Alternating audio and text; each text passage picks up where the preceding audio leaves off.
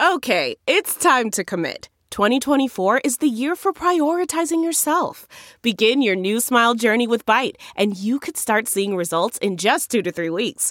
Just order your at-home impression kit today for only $14.95 at Byte.com. Byte Clear aligners are doctor-directed and delivered to your door. Treatment costs thousands less than braces. Plus, they offer financing options, accept eligible insurance, and you can pay with your HSA FSA. Get 80% off your impression kit when you use code WONDERY at Byte.com. That's BYTE.com. Start your confidence journey today with Byte. The Angie's List you know and trust is now Angie, and we're so much more than just a list. We still connect you with top local pros and show you ratings and reviews, but now we also let you compare upfront prices on hundreds of projects and book a service instantly. We can even handle the rest of your project from start to finish. So remember, Angie's List is now Angie, and we're here to get your job done right. Get started at Angie.com. That's ANGI, or download the app today.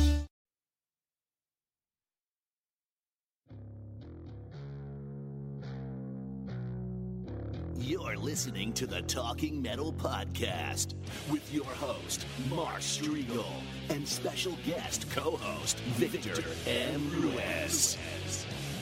iTunes #1 hard rock and metal podcast. I'm Bud Friendly. Now, here are your hosts, Mark and Victor.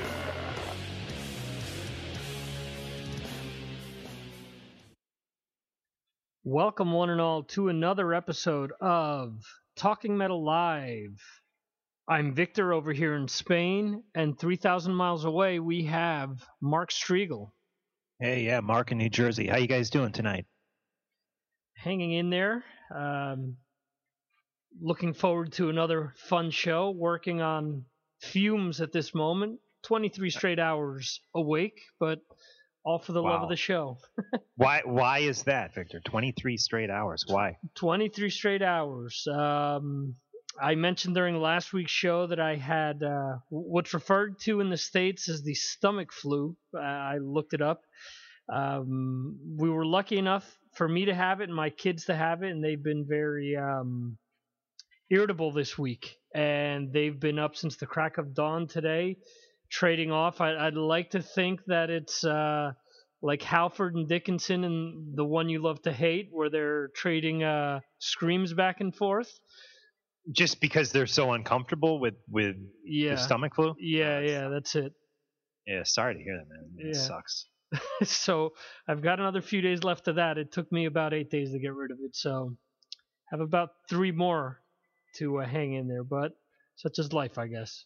You said 3 days it took you to get rid of it? It took me 8 days to get rid of it. 8 days? Yeah. Yeah, it can go 8 to 10 days, and they've already been, they caught on. My youngest son caught on about a week after I did, and my oldest son caught on like 5 days after I did, so. So this is like vomiting and fevers and stuff like that?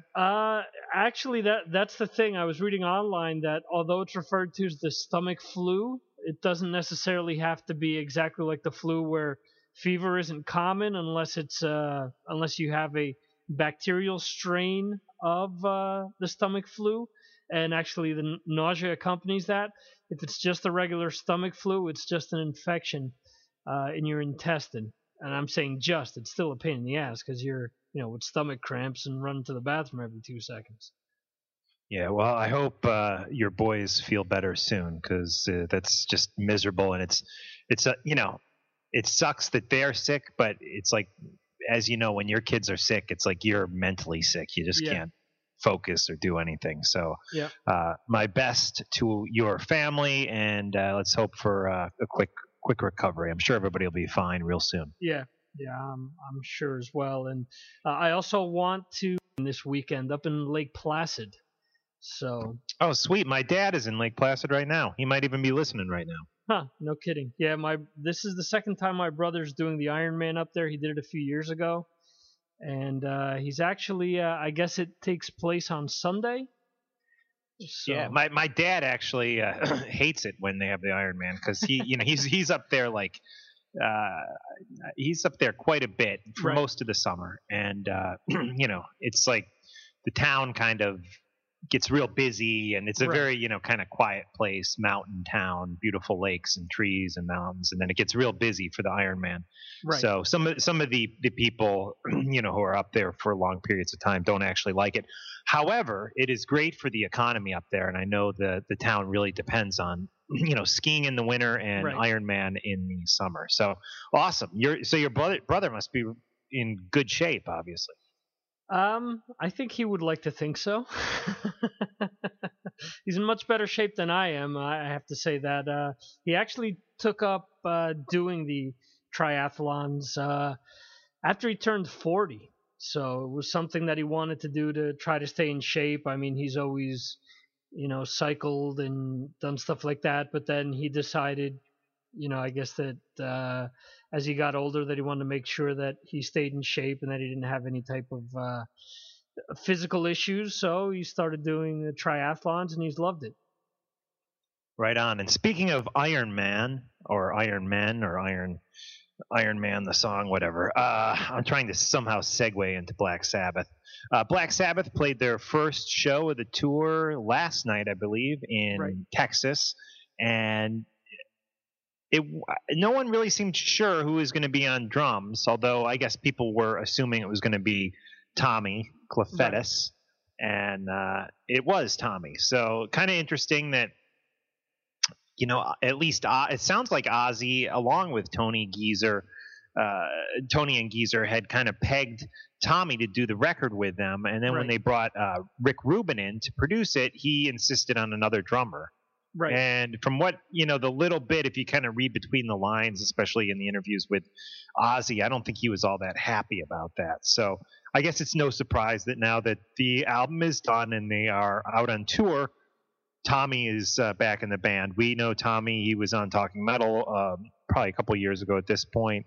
Right. And also we know him, of course, from his days touring and playing with Ozzy. Seems like an awfully nice guy, younger guy, at least younger than me, and he played with Rob Zombie beforehand. And Alice Cooper and Ted Nugent. And Correct. I mean, he's been playing. I don't remember if he mentioned it in the interview with you or if I'd read it somewhere else, that he's been playing professionally since he was like 14 years old, that his dad was a drummer before him, and I guess similar to the Van Halen brothers, his dad would bring him out during shows and have him do like different drum solos or play different songs. And it surprised me that they went with the guy from Rage Against the Machine. I forget his first name. Or actually, it's Brad Wilkes. I guess the whole deal there was Rick Rubin wanted someone he could depend on, and he knew, how the guy worked. And he came out and said something that Tommy was too metal, and they wanted to sort of reproduce what Sabbath did in the 70s, and that Bill Ward wasn't a metal player. I don't know. And I guess I email where he didn't really call him up or like run it past anyone else. He just sent them an email and said, sort of like, your services aren't needed for the album. Right. Yeah, that sucks.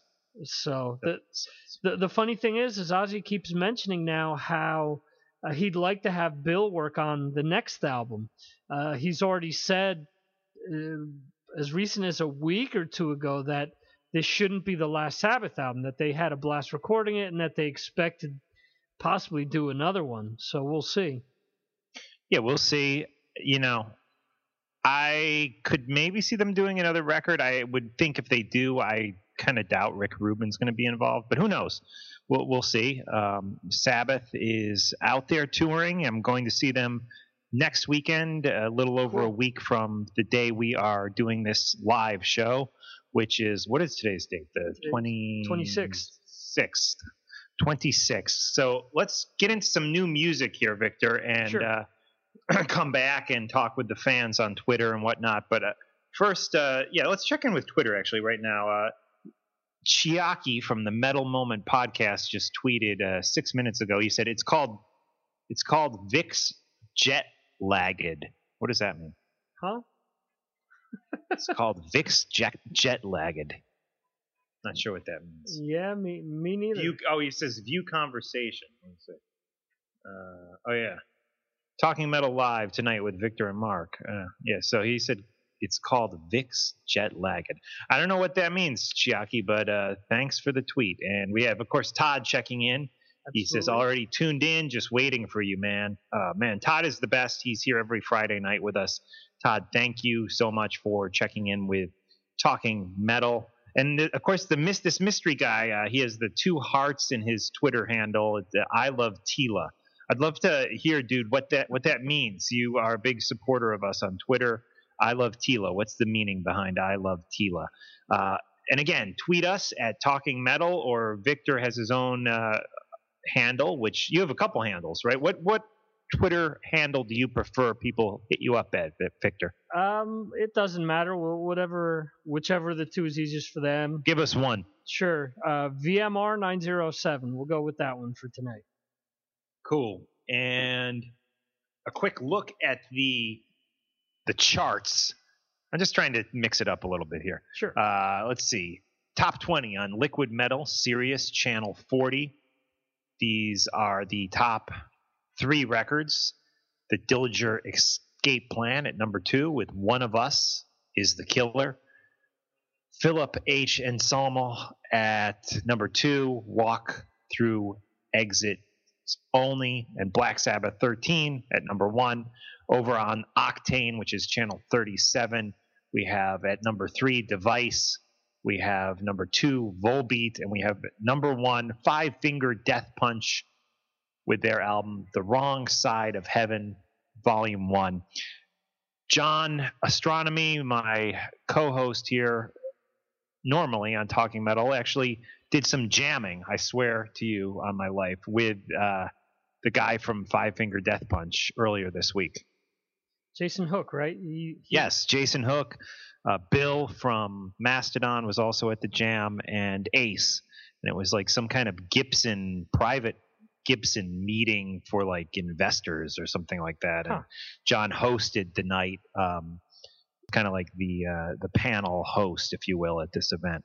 So cool for John. He got to sit down behind the drums while those guys jammed out some blues, he tells me. And there's pictures of that on John's Facebook page, actually. And Jason, another former member of Alice Cooper's band.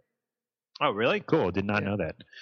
Like to mention a podcast I recently started listening to, Joey's Rock Strikes 10 at rockstrikes10.cnjradio.com. Do you know this? You know this guy, Joey?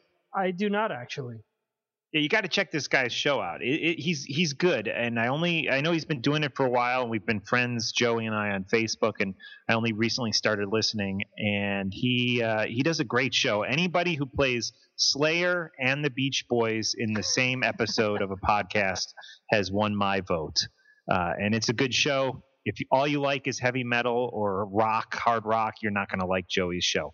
If you got an open mind and you like good music, check it out. You know what drives me crazy on Facebook and stuff when I say, I like this record or I like that record, and some of you Talking Metal fans will check in and like, are you kidding?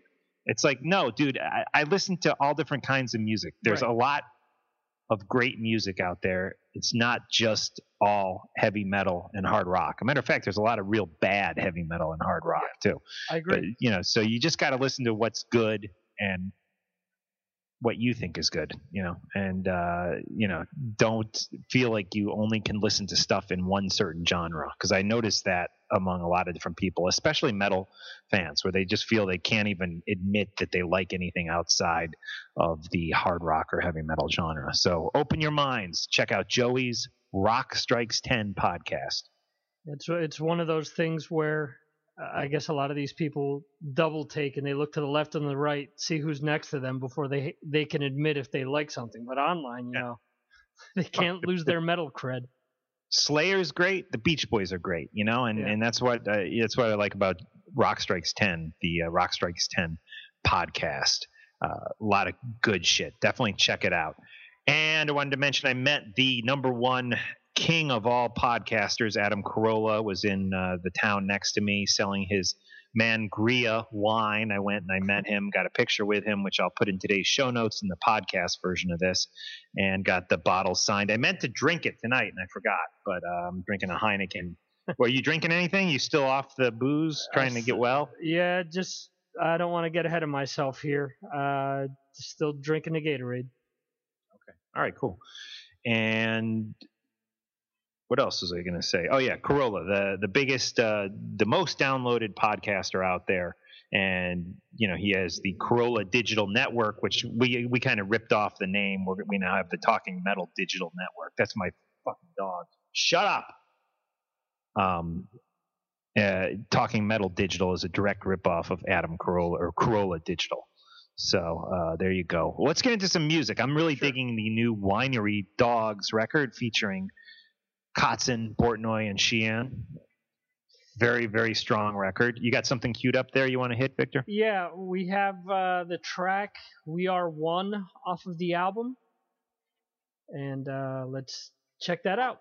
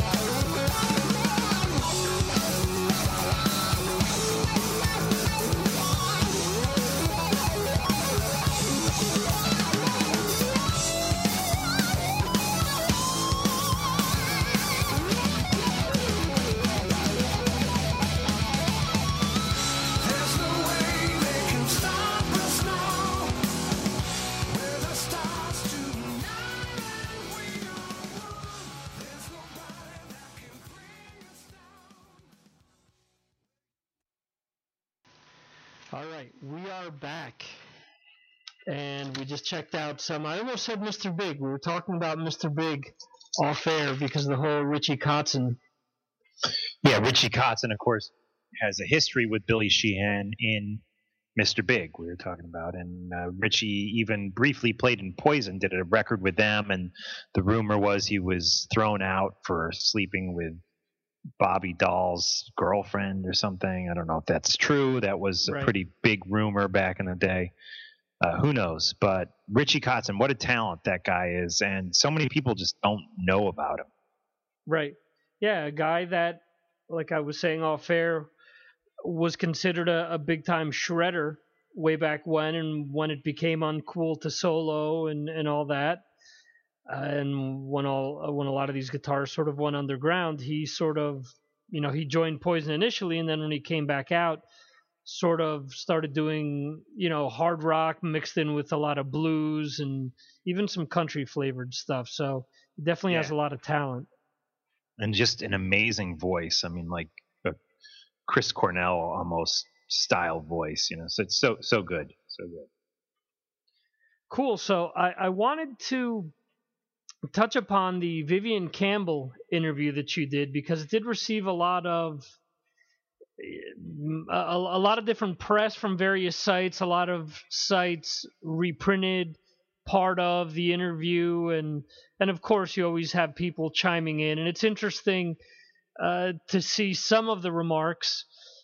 It amazes me that after listening to that interview, and I'm guessing that most of the people that commented didn't listen to the interview, because I think for years maybe a lot of people sided with Dio and thought, well, Vivian was just bitter or whatnot, just because some of the comments that had been going on back and forth, and he sort of didn't want to talk about those years.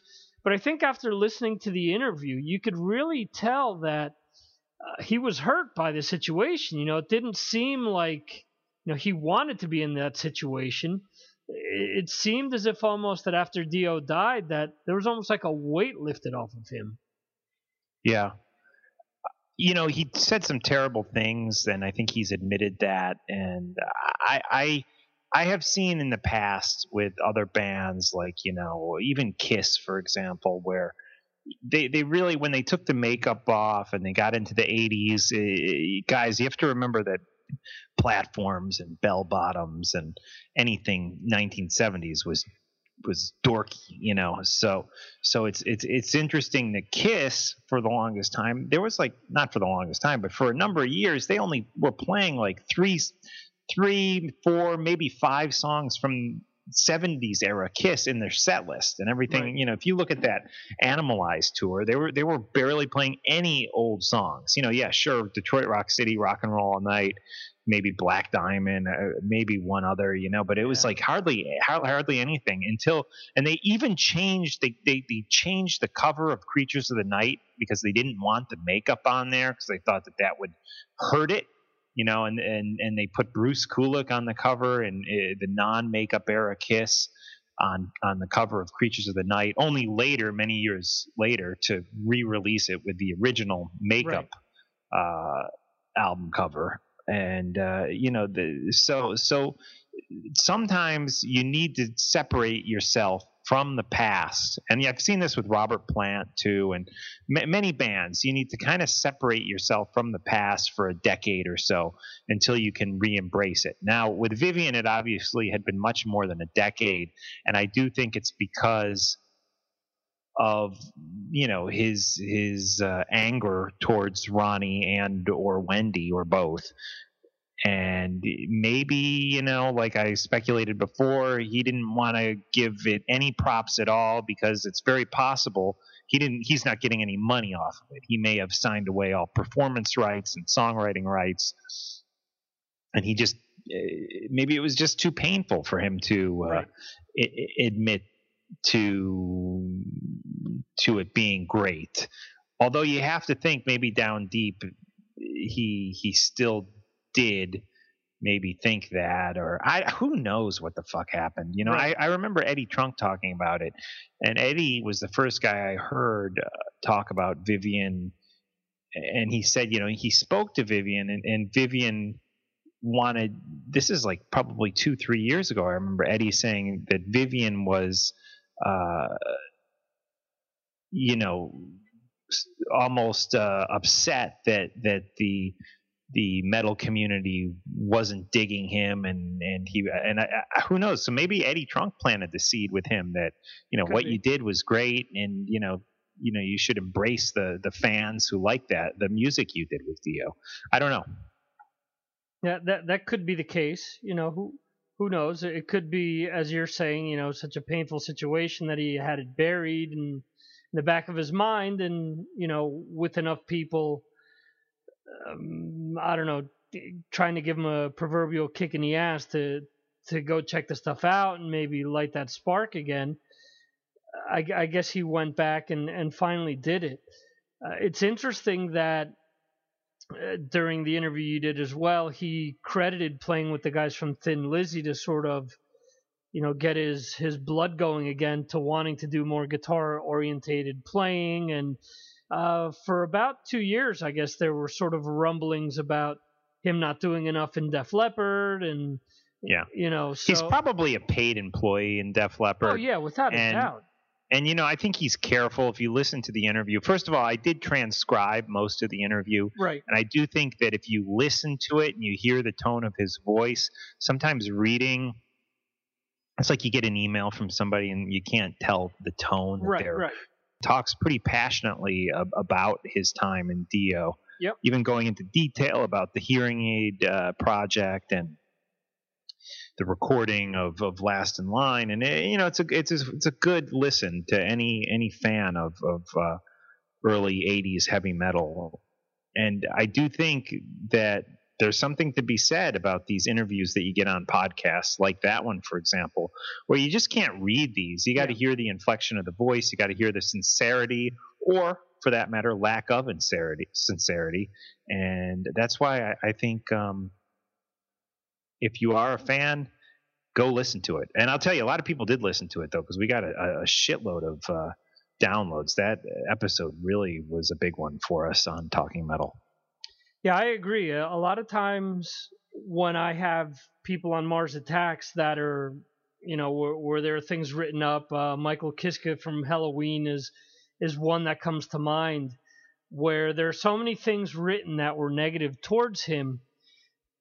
You have the person on, and as you're saying, you hear their voice, you hear their story, you hear them explain things, and it really gives you a different side of, a story. And it isn't some, guy in print. Obviously, you're not trying to make a name for yourself. You've professed to loving Dio and loving Vivian's work and everything else. And a lot of times, when I interview people, for the most part, I would say 99.9% of the people that I interview, I'm fans of their work as well. So, I really want to get, a story out of them, but at the same time, I don't want to, cook up some gossip where a lot of times you have, people in print that on the one side you could sort of, take some of the things that are written up one way or another, like you're saying.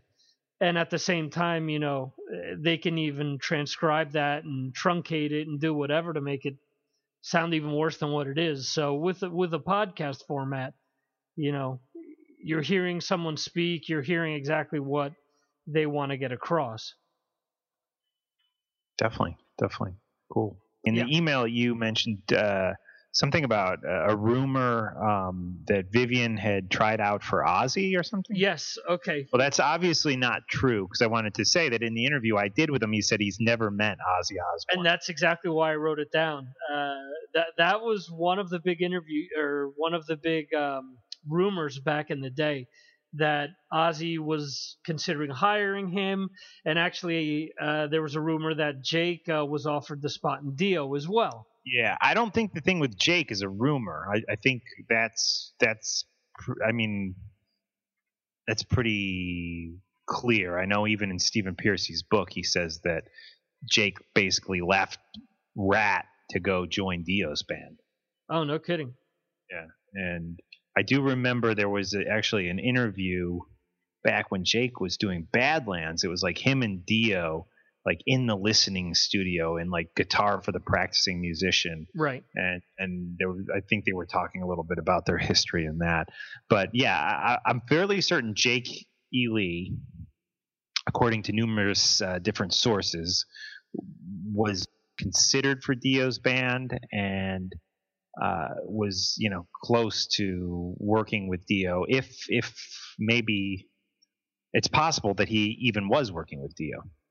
And that's interesting. He would actually be the first of two Rat guitarists that had involvement in Dio. Because now that I remember, after Doug Aldridge left the band, they actually brought Warren DeMartini in and tried him out. And apparently a month after bringing him in, he was fired because they said he wasn't doing a good enough job of recreating a lot of the solos. So I didn't remember that the other week when you discussed Stephen Pearcy. It just came to mind now, but it's interesting how a lot of these bands, how it's such small circles. You talk to Jeff Pilson, and Vivian talks about, running into Jeff as well, and talking to him and knowing him from the Dokken days as well. The singer that they have in Last in Line also worked with George Lynch for a while there in Lynch Mob. So it's interesting how all of this is almost like that old thing, 6 Degrees of Separation to Kevin Bacon. It's almost like 6 degrees to separation in this case from Jeff Pilson. Yeah, no, totally. Cool. Well, you want to get into a little stand up and shout and then come back and talk about the 90s. Yeah, let's do that. And the reason that I picked stand up and shout is because I think for a lot of people, that was the first song that they heard Vivian play on. I mean, unless they were listening to Sweet Savage. Right. That was their introduction to Vivian Campbell. So let's jump on that track.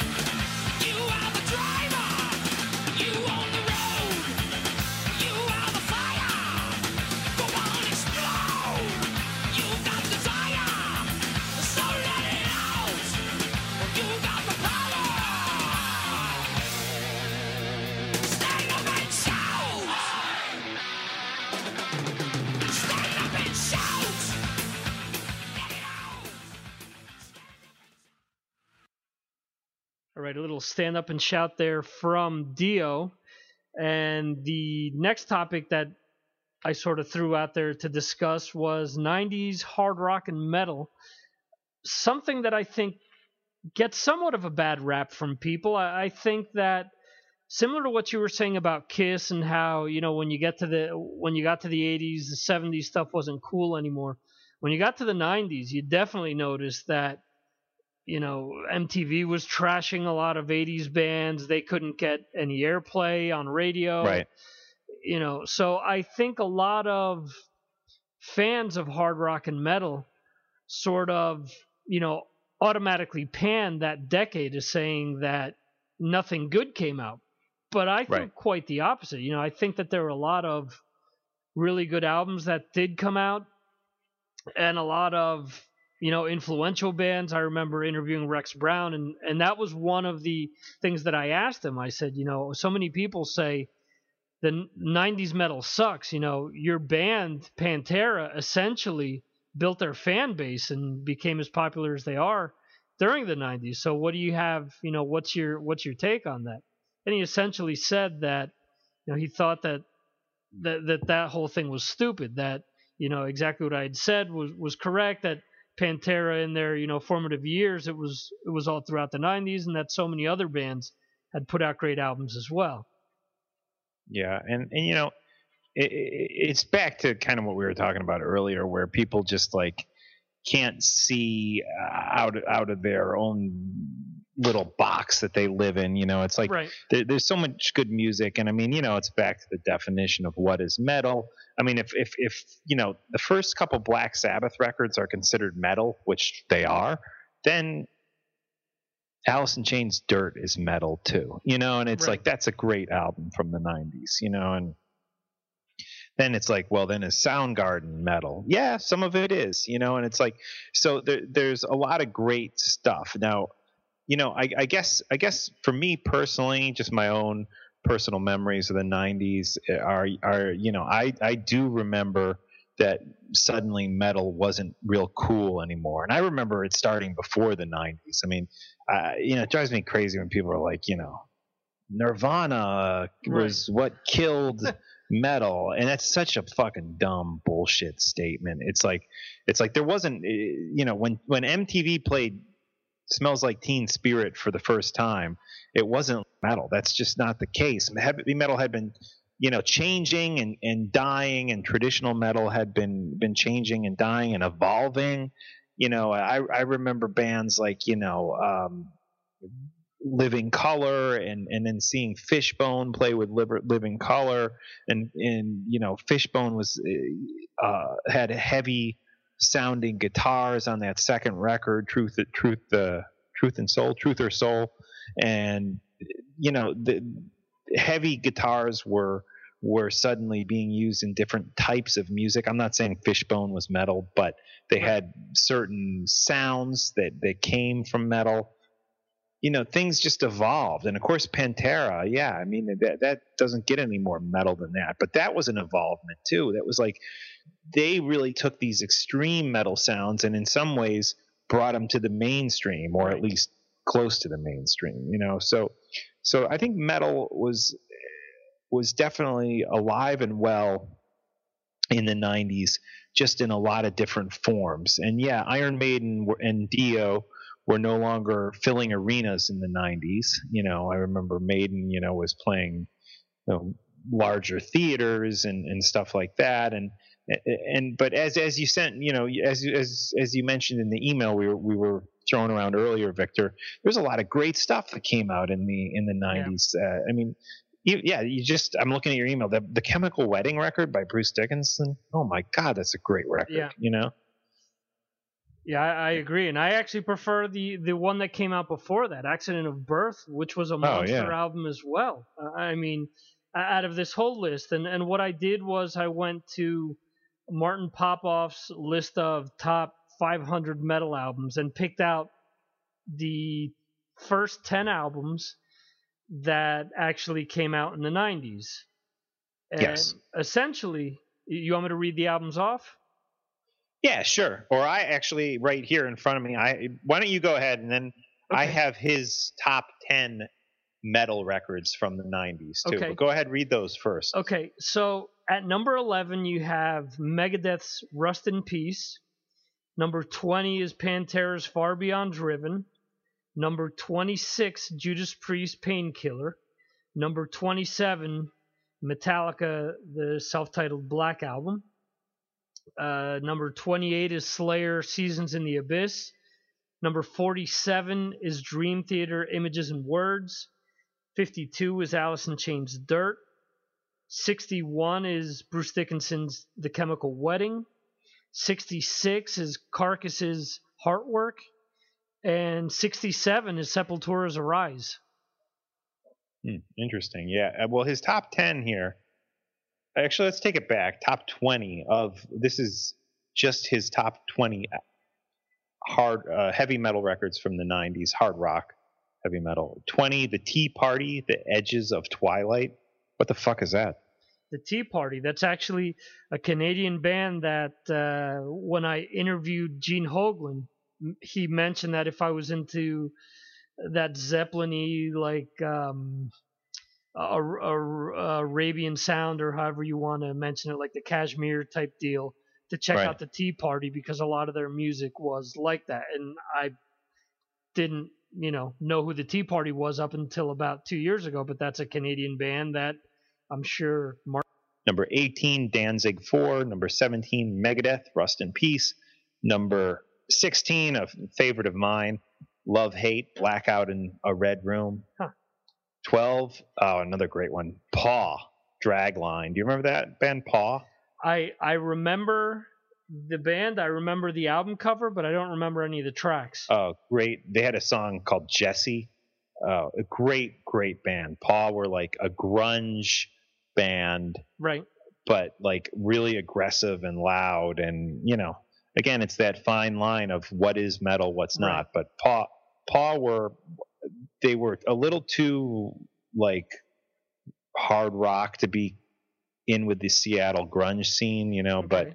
But they definitely were grungy, but like hard rock. Great band, highly recommended. That reminds me, I got to pull that CD out and start listening to it. 15, he's got down Pantera, Far Beyond Driven. 13, another love-hate record, Let's Rumble. 12, Seasons in the Abyss by Slayer. 11, Tapehead by King's X. At number 10, When the Burrow Breaks by Black Sabbath drummer Bill Ward. 9, a great record, Abandoned by Deep Purple. I love that record. 8, he's got Burning Time by Last Crack. Wow, I'm embarrassed to say I don't know that record. Do you? I do know that record. Yeah. Last Crack was this before there was Tool, there was Last Crack. They're a band from the middle of nowhere in Kansas that put out this really weird like art rock metal progressive album. They put out 2 albums, and I think I had the first one on vinyl, and I definitely had the second one on CD. And I know that, for example, Slipknot's drummer Joey Jordison really talks them up and says how they're really out there and how he really enjoyed their music, and he actually singled them out as one of his favorite Roadrunner bands. Interesting. Number 7, Martin Popoff has the number 7 record of the 1990s as Dogma by King's X. Okay. Number 6, Trouble by Trouble. Number 5, The Human Factor by Metal Church.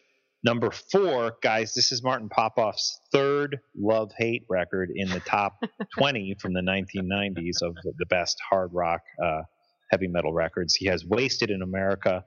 At number 3, he has Perpendicular by Deep Purple.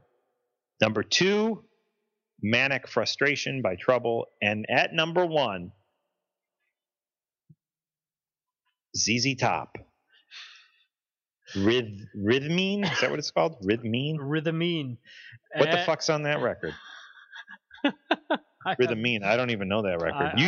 We were talking about that off air, Victor, and you told me Billy Sheehan mentioned that in the interview that I did with him. I don't remember that either. He said something to the extent of that being a very heavy album and how ZZ Top doesn't get enough credit for influencing hard rock and metal, and he pointed, to that album. And it's funny because I almost just choked on the Gatorade when you read that, and I knew it was coming, but I forgot because the first thing that came to mind was, and the Grammy goes to Jethro Tull. Right. Sure. I mean, it's obvious that ZZ Top has had to have some sort of influence on hard rock and metal, but to be the best album of the 90s, I don't know. Follow any trends at all. He's got his own voice, and sometimes his stuff is a little surprising. So There you go. Martin, by the way, has a great book called The Collector's Guide to Heavy Metal. And there are actually numerous editions of this, The Collector's Guide to Heavy Metal. And the list that I just read you guys came from Volume 3, the 90s. I actually have Volume 1, the 70s. I have Volume 2, the 80s, and Volume 3, the 90s. I need to do a little more reading of this one. I've pretty much been through the 70s and 80s volume over and over again. But I will admit, I'm not a expert on 90s metal, and I need to definitely explore that decade a little more, because I know there was a lot of great stuff that happened in the 1990s on the more underground level with heavy metal, especially like power metal and stuff. Wouldn't you agree, Victor? Yeah, I think so, and I think it was really a decade where a lot of chances were taken as well. Where, as you're saying, there was really a fine line between, what was metal, what wasn't, what was grunge, what wasn't. You had bands like Testament, for example, that were really experimenting, as you're saying, adding maybe a little bit more of a power metal influence, but at the same time they were adding a death metal influence as well. So they were splitting off in two different directions. Yep. You had a lot of other bands that were, unfortunately trying to jump on bandwagons, but a lot of these bands also, were jumping on bandwagons when they first came out in the 80s as well. Similar to what you said, Nirvana didn't come along and, as Tom Petty said, become like a sickle and cut everyone down. What actually happened was there were too many crappy bands out there, and they were all, just sort of copying one another. There was really no originality in what a lot of bands were doing. Yeah, I mean, it's like, I liked Pretty Boy Floyd, and a lot of people hate them, but I liked them. But who I didn't like was like Firehouse, and I remember hearing them and just thinking, this is like, if Motley Crue was like the first generation, by the time we got to Firehouse, it was like fourth generation. Yeah. It was just like it seems stale at that time. Right. And it's interesting now with the age of the internet. I feel like different styles of music can kind of live on a little bit longer or just on their own. Whereas back in the 90s, the early 90s and the 80s, it's like, there were only so many fanzines and there were only so many, outlets for the music. And, when things started turning, when people weren't buying it up like they used to, big business turned their heads on it maybe a little quicker than some fans would have liked, and right. And that, if anything, the fact that sales had started to decline just naturally, as far as heavy metal, or especially like, I hate the term, but hair metal or glam metal goes, right. Commercial metal, sales were declining. And I think there were a lot of people who were still into it, even though sales were starting to decline. Big business turned their head on it, and just kind of more money off of. And independent music, whether you want to agree with me or not, which if you don't want to agree with me, I think you're probably wrong. But I just think independent music thrives a lot better now in the age of the internet. Yeah, I agree with you, because exactly what you said, when a lot of these bands were thrown out, back then they had no place to go. If they were lucky, I mean, if you were Wasp, if you were Motorhead, if you were bands like these whose labels folded up or whose labels cut them loose, well, they were able to go to a Sanctuary Music or, Eagle Rock Entertainment, things like that. But other bands, a lot of the, commercial metal bands, as you're saying, they had no place to go. Whereas today, you could go to Bandcamp, or you could, self-release something and sell it via your website, and you have, that outlet that they didn't have back then. Yeah. Yep. So definitely. I agree with you 100%. I think the internet in general, especially for the music we love, all forms of hard rock and heavy metal, has been probably a good thing. Yeah. I mean, people complain about it, killing sales and stuff. But the flip side of that is it's allowed fans to stay in touch with their favorite bands. Look at Mike Tramp. It's like, for example, like my cousin is a big Mike Tramp fan, and she kind of, hasn't been following White Lion or Mike Tramp for, 15 years, but she was a hardcore fan 15, 20, 30, 25 years ago. And, it's like now I've suddenly reintroduced her to, hey, Mike Tramp's actually out on tour. He's doing stuff. He's out there. He's making music.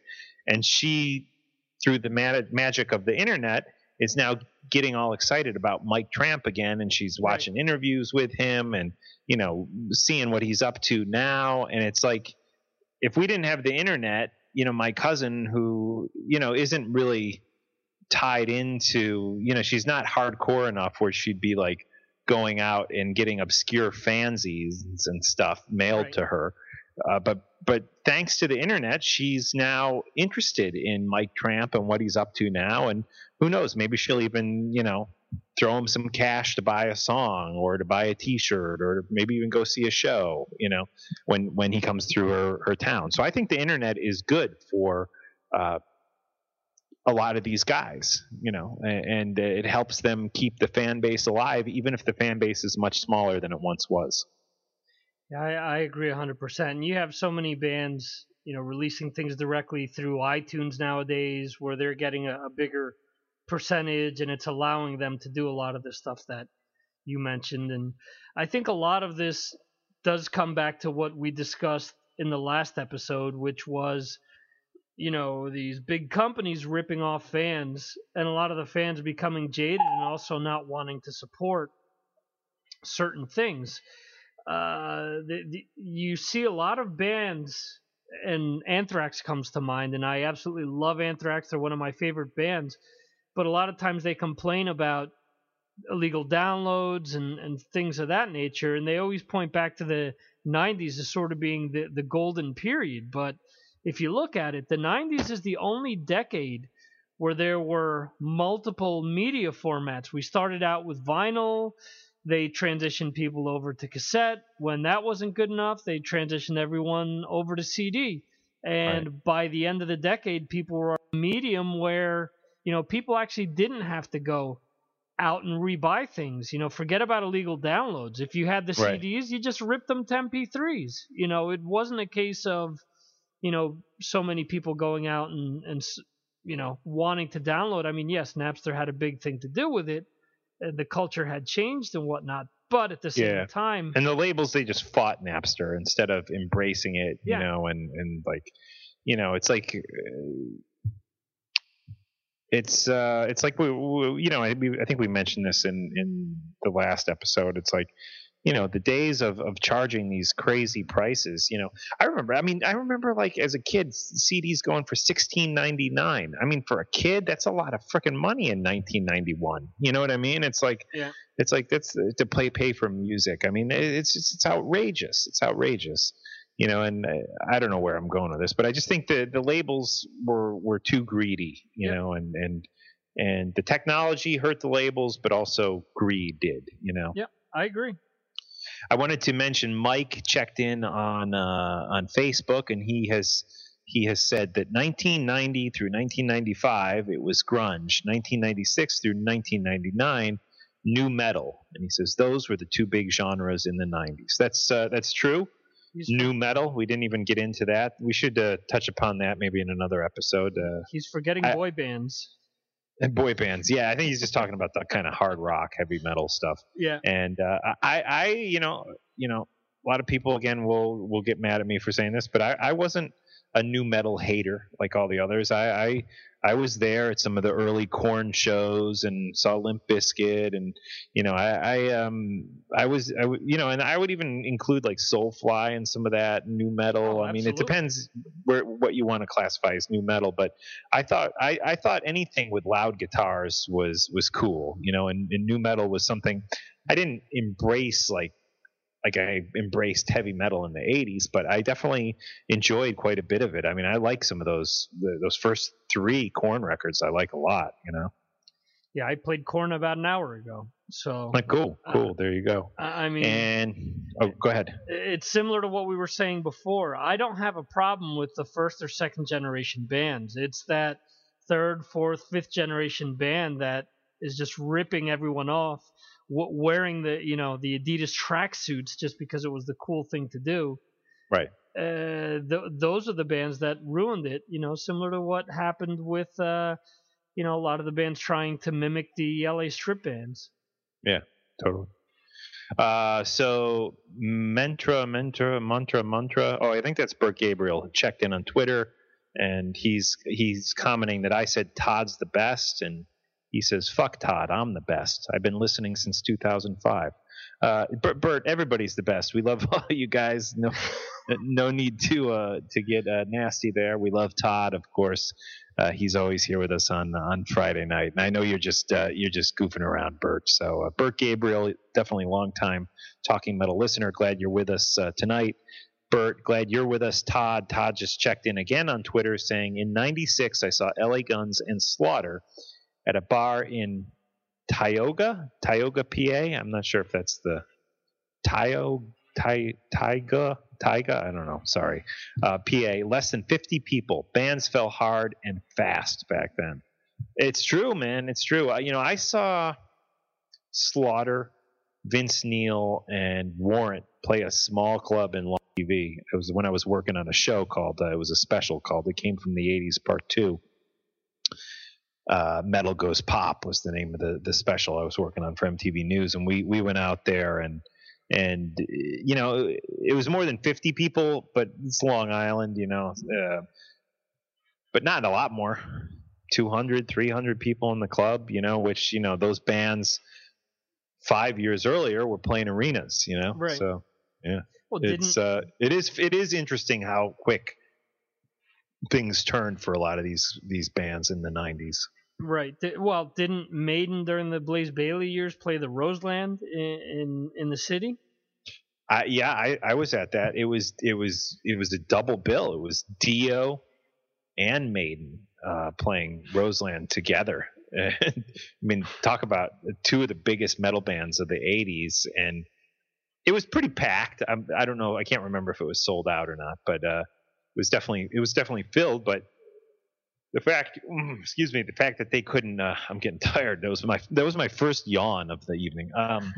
The fact that they couldn't play a bigger place was interesting. But yeah, Dio and Maiden together on the same bill, if I'm remembering correctly, at Roseland. I was there with my friend Terry Kayamori. So yeah, and that's in New York. Imagine biggest city in the country. Yeah, imagine in Milwaukee or Des Moines. Really? They're playing instead of. I mean, how many people fit in the Roseland? I would need to Google it. I guess what 3,000 maybe. I don't know. So let's say they had about 2,000 to 2,500. And out in the sticks somewhere, they're probably pulling in a tenth of that. Yeah, well, I remember hearing about like even Bruce Kulick and what was the guy? Union was John Corabi and Bruce Kulick playing Buffalo, New York. Somebody I had known went and saw them there at some point. I'm not exactly sure of the year, but there was like 30 people there. Right, and that was I think post Bruce's time in Kiss and Union John's and Motley Crue, but I mean that's 30 people, like that's like nothing, I remember reading that the same two guys had played Allentown in Pennsylvania, and that they were asking people for requests because there was similar deal. There were like 15 people in the crowd, and the reason that Union sort of fell apart was exactly because of that, because no one was going to see them play. Yeah. So, and actually, if they play today, they usually play under the Eric Singer Band logo. Capacity of Roseland, by the way, I just Googled 3,200. Okay. Yeah, so I was pretty close. Other big news, by the way, just speaking of New York City venues, I've seen many great shows at Roseland through the years, as I have at Madison Square Garden. Yeah. I don't know if you heard this, but apparently the Garden has to move. Did you hear this? Yeah, I'm a poster on a forum called Outside the Garden, which is a New York Rangers forum. And ever since my wife got me an iPad for Christmas, I'm signed up to I'd read the story initially that whatever the commission, the whatever council is in charge of, not so much the Garden, but Penn Station and the surrounding area. Right. What they want to do is they feel that they're losing money because the Garden prohibits Penn Station from being a lot more similar to Grand Central Station, which is above ground, which has different type of access. But Penn Station is the busiest transportation hub in the country. Wow. So essentially what they're saying is they're losing all this money to not being able to have restaurants and different amenities that they could have. So what they want to do, or what they've actually approved, is that MSG has 10 years to move. Right. Well, what Jim Dolan, the owner of, or the guy that controls the Garden, the Knicks, the Rangers, Rockefeller Center, or not Rockefeller Center, Radio City, and I forget how many. Cablevision. And he's got his own band. I could tell you some stories about Jim Dolan. I don't know if they're worth getting into right this minute, but White Shoes. Yeah. What's that? Jimmy White Shoes Dolan is one of the nicknames. But anyway, he was looking. I got lots of stories on him. That's another episode. He was looking to have their stay, or however you want to call it, or their lease extended indefinitely. And someone else had brought up that the previous lease was for 50 years and it's up this year. I guess that the press release that the Cablevision people sent out was sort of nonchalant. They pretty much said, well, we're looking to finish the renovations of the Garden, which has cost them close to $1 billion. It's forced the Rangers to start 2 of the last 3 seasons on the road for about a month so that they could finish these renovations. They've, as a result, haven't been able to have any concerts during the summer either because they've been renovating the entire time. And what I've read online is what they have in their favor is that once these 10 years are up, a lot of the people that voted for them to move probably aren't going to be in office anymore. And it's probably going to be one of these deals where a lot of people are going to get voted into office because they're going to help preserve, the Garden in the place where it's currently at, the history that it has and everything else. Although, and he'll be making campaign donations to those people, and helping fund them to make sure they get into office. So what you're saying basically is there's a chance that after everything's said and done, it might not actually happen. That it might not happen. I mean, they had. Remember, if they started this renovation 3 years ago, they were trying to get a new Garden built across the street where the post office is currently located. Because apparently down by the Javits Center, post office moved most of, I guess, what they had right across from the Garden. They moved almost everything down by the Javits Center. So that building is only like a quarter of it's being used currently. So they were trying to work things out so that they could move the Garden across the street, and then they could do whatever they wanted with, Penn Station. That fell through, and that's why they did this renovation. The other thing that they're saying that you can throw out there and say, okay, well, you can build here. They're talking about building a new Garden down by where the Javits Center is, because they've apparently built new subway lines down to there. There's one that's starting up this year, and there's another one that'll be in service in, I think, 2 years. And they're saying that it'll have good enough access from Times Square and from Grand Central. Is this the 7 train they're going to continue down over there? Yeah, the 7 train. Because there's talks of them actually continuing the 7 train to New Jersey, but I don't know if that'll ever happen. Yeah, the 7 train apparently, if what I read is correct, by the end of this year, it'll be all the way down to the Javits Center.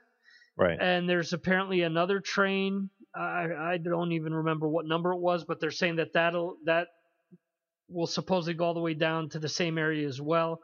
So that'll help bring people to and from, Penn and Grand Central and Times Square down to where the new Garden would be at. The biggest concern that they have is people's safety in that area, because that area isn't exactly populated, Right, but it will be once they get the train down there, stuff will gentrify and people will start moving there. But interesting stuff. And well, I guess we'll just have to wait and see if it ends up moving. It is interesting to note that Madison Square Garden was once at Madison Square Park, which is over by Lincoln Center, I believe, isn't it? No, it's Madison Square Park is down like by 23rd Street, like in Broadway, like in that area. Don't quote me on that, guys, but I'm pretty sure that's what is Madison Square Park. Between Midtown and Union Square, there's a park that's called Madison Square Park, and that is where Madison Square Garden was originally, and I believe it moved over to the where Penn Station is, and they knocked down this beautiful train station and put the garden on top of it. And, a lot of people still complain about that. But anyways, we're kind of off on a tangent here. New York history. That's actually, by the way, the fifth garden. The current location is the fifth, because apparently it dates back to the late 1800s. So, but I guess, due to television and everything else, this is the garden that everyone, remembers. There's still footage of the garden previous to this one. Obviously, this one, I believe, opened in the late 60s, if I'm not mistaken.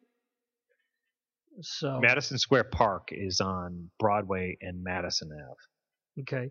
Yeah, I had a client between Broadway and Madison Ave on East 23rd up to East 26th Street. I had a client years ago. She was in the real estate sector, and she had us remove Madison Square Park from her project, from the map that she had bought from my company, because she said it had no relevance to what she was doing, and that nobody ever referenced that park. So go figure. They don't very often, but yeah.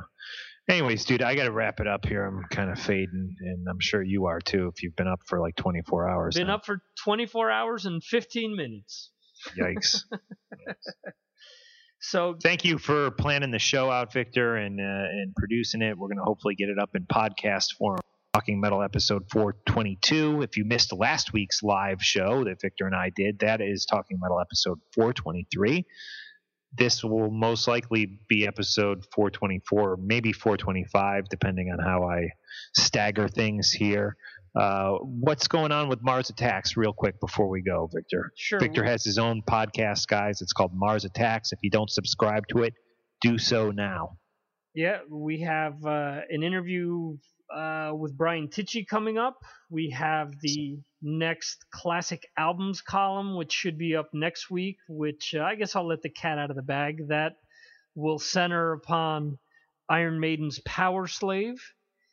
And after that, we have John Oliva queued up for an interview. Was a lot of fun. It was the first time I ever spoke to John, and it was funny because they called me up and the entire interview was done via webcam. So I have to see if they'll allow me to release the webcam version as well. But he was really funny. And do you like his new record? A lot of people seem to like it. It's on my stack of CDs to listen to. I haven't checked it out yet. I was surprised. I'm not the biggest Savatage fan. And, they said that a lot of it was a 70s sort of progressive feel, and I'm not a big 70s progressive guy either, but I could really hear the influence of The Who in there. There's, stuff that's really heavy. There's stuff that's, more operatic. There's, or operatic, however you say it. There's, acoustic stuff. There's a little of everything. And I think it's cool, and this is one of the things that I mentioned to him, that after doing the 25th anniversary of the Hall of the Mountain King, he could have easily done another, Savatage sounding album, which is his bread and butter.